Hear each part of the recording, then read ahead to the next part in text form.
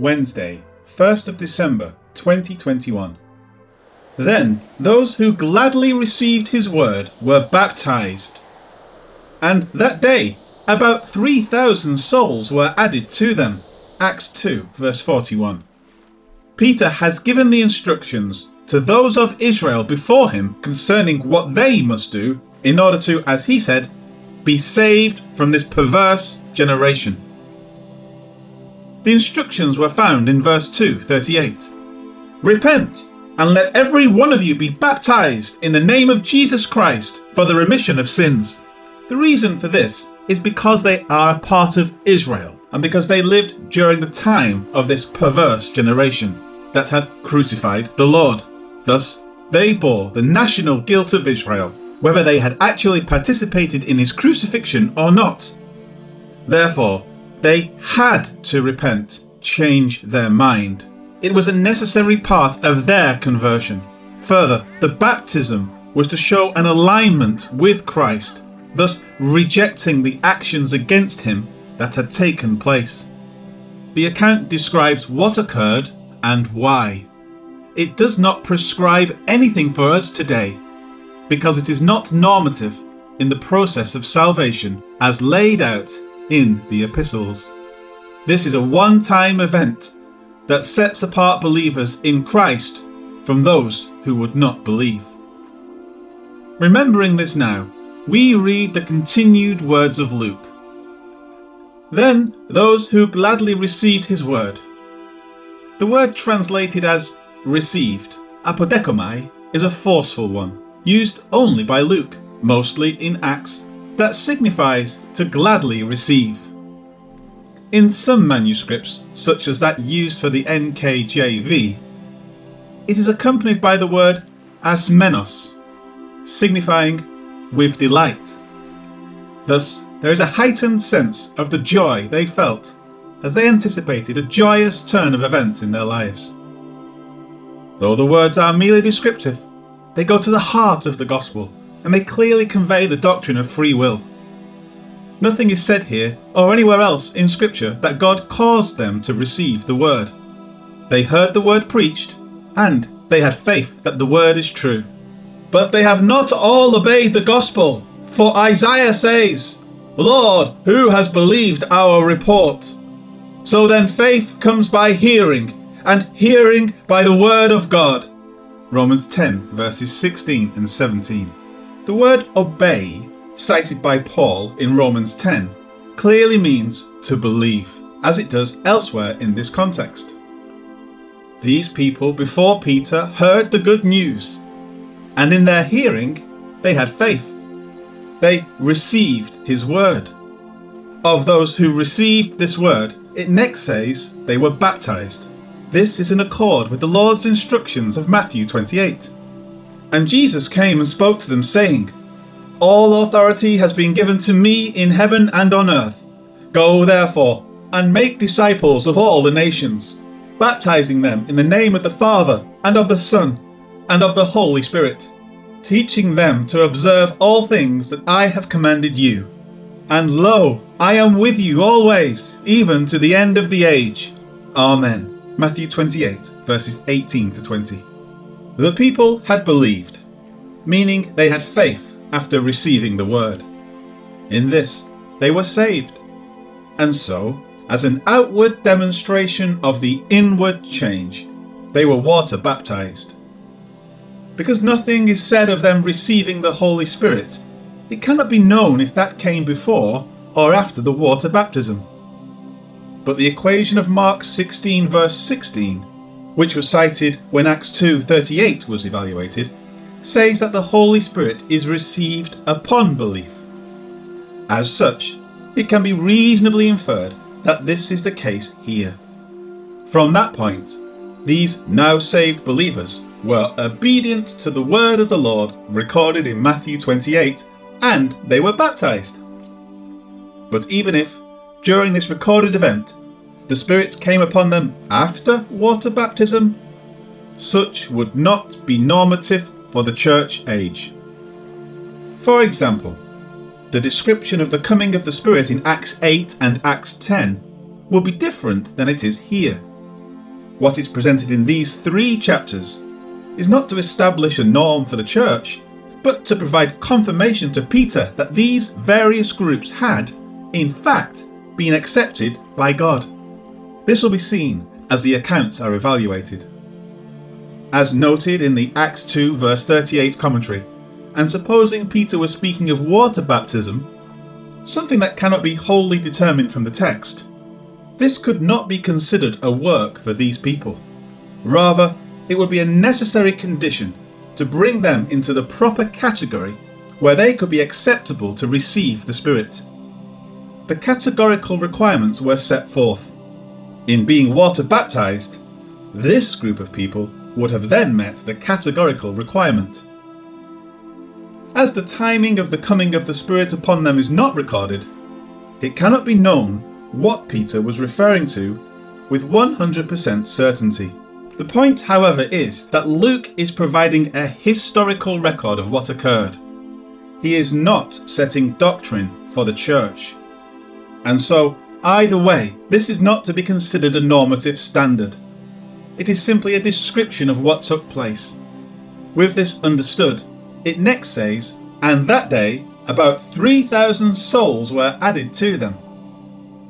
A great number indeed.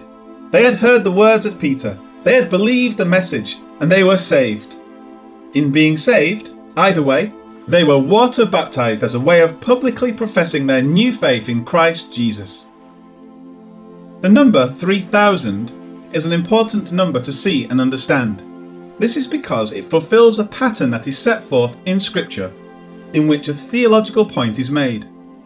In Exodus 32, we read, "Now when Moses saw that the people were unrestrained, for Aaron had not restrained them, to their shame among their enemies, then Moses stood in the entrance of the camp and said, 'Whoever is on the Lord's side, come to me.' And all the sons of Levi gathered themselves together to him. And he said to them, 'Thus says the Lord God of Israel, let every man put his sword on his side, and go in and out from entrance to entrance throughout the camp, and let every man kill his brother, every man his companion, and every man his neighbour.' So the sons of Levi did according to the word of Moses, and about 3,000 men of the people fell that day. Then Moses said, 'Consecrate yourselves today to the Lord, that he may bestow on you a blessing this day. For every man has opposed his son and his brother.'" Exodus 32, verses 25 to 29. At Sinai, which, according to Galatians 4, symbolizes the temple in Jerusalem, the law was received, and it was written on tablets of stone. Those tablets were given to Moses, but were broken at the base of the mountain because of the people's turning from the Lord to a false god.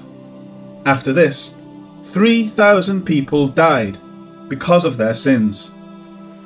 In Acts 2, at the temple in Jerusalem, the word of the Lord was given again, but this time it was written on the tablets of the hearts of the people, as Paul calls the work of the Spirit in 2 Corinthians 3, verse 3.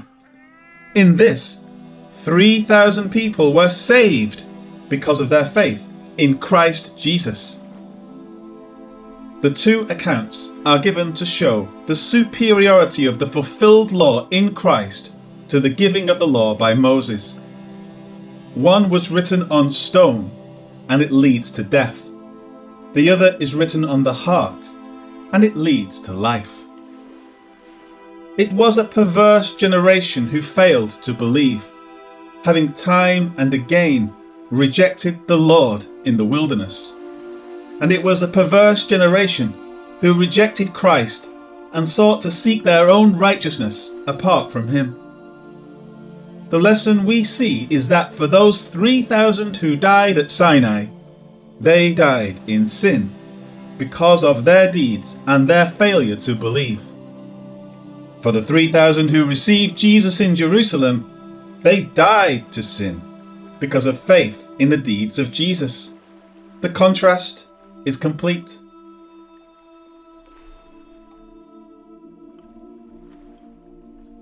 Life application.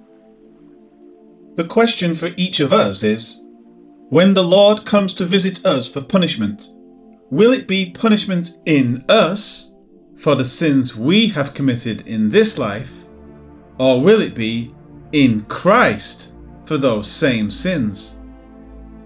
These are the only two options available to man. If our sins have been judged in Christ, our names are written in the book of life, and they shall never be blotted out. We have overcome. If our sins have not been dealt with through him, then another fate awaits. It is the most marvellous news. In Christ, God so pardons sin as to remember our sin no more. The world doesn't even want to hear about sin. But it is a reality that cannot be denied when considering the holiness of God. Today, many churches are filled with worshippers, quite often because the church is geared towards the carnal man. There are promises of health, wealth, and prosperity, but there is no heart for the grace of God which frees us from sin. The sin is passed over and not dealt with, or churches return their people to the law in attempt to turn away the wrath of God. But God rejects this. What God has done is to accomplish all the work that is necessary for our salvation in and through the person of Jesus Christ. To return to the law is to reject this. It is a self-condemning act. Or to fail to acknowledge one's sins at all means that such a person doesn't really need a saviour. It too is a self-condemning act. Sin is the problem, and Jesus is the cure. Today, if you are wanting a true and right relationship with God, come to the foot of the cross and call out your need for the Saviour. After that, all else will fall into its proper place. If you have never come to do this, please make today the day. Lord God, there is nothing surer in my life than the fact that I need a Saviour from sin. I know that you sent Christ Jesus into the world to accomplish this, and I receive the offer you have made in him. I receive the good news. Thank you, O God, for Jesus. Hallelujah and Amen.